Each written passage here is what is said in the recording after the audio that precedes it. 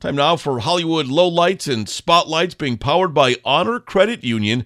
Come be part of it. Shamar Moore's girlfriend is expecting their first child. The actor announced yesterday that he and his longtime girlfriend, Desiree Dazan, are expecting their first child together. Moore shared a video that revealed the sex of their baby.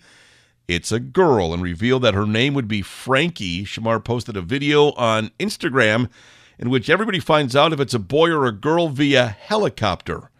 Spoiler alert, it involves pink smoke.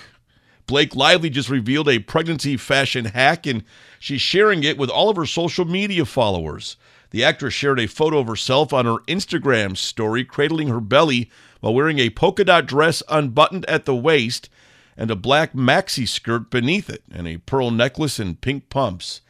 She says when the back of your shirt won't zip and the front of your dress won't button, you wear both. Who says two wrongs don't make a right? And Avatar: The Way of Water is seeing the success necessary for the franchise to continue. On a recent episode of Who's Talking to Chris Wallace, director James Cameron said, quote, "It looks like with the momentum that the film has now, that we'll easily pass our break even in the next few days.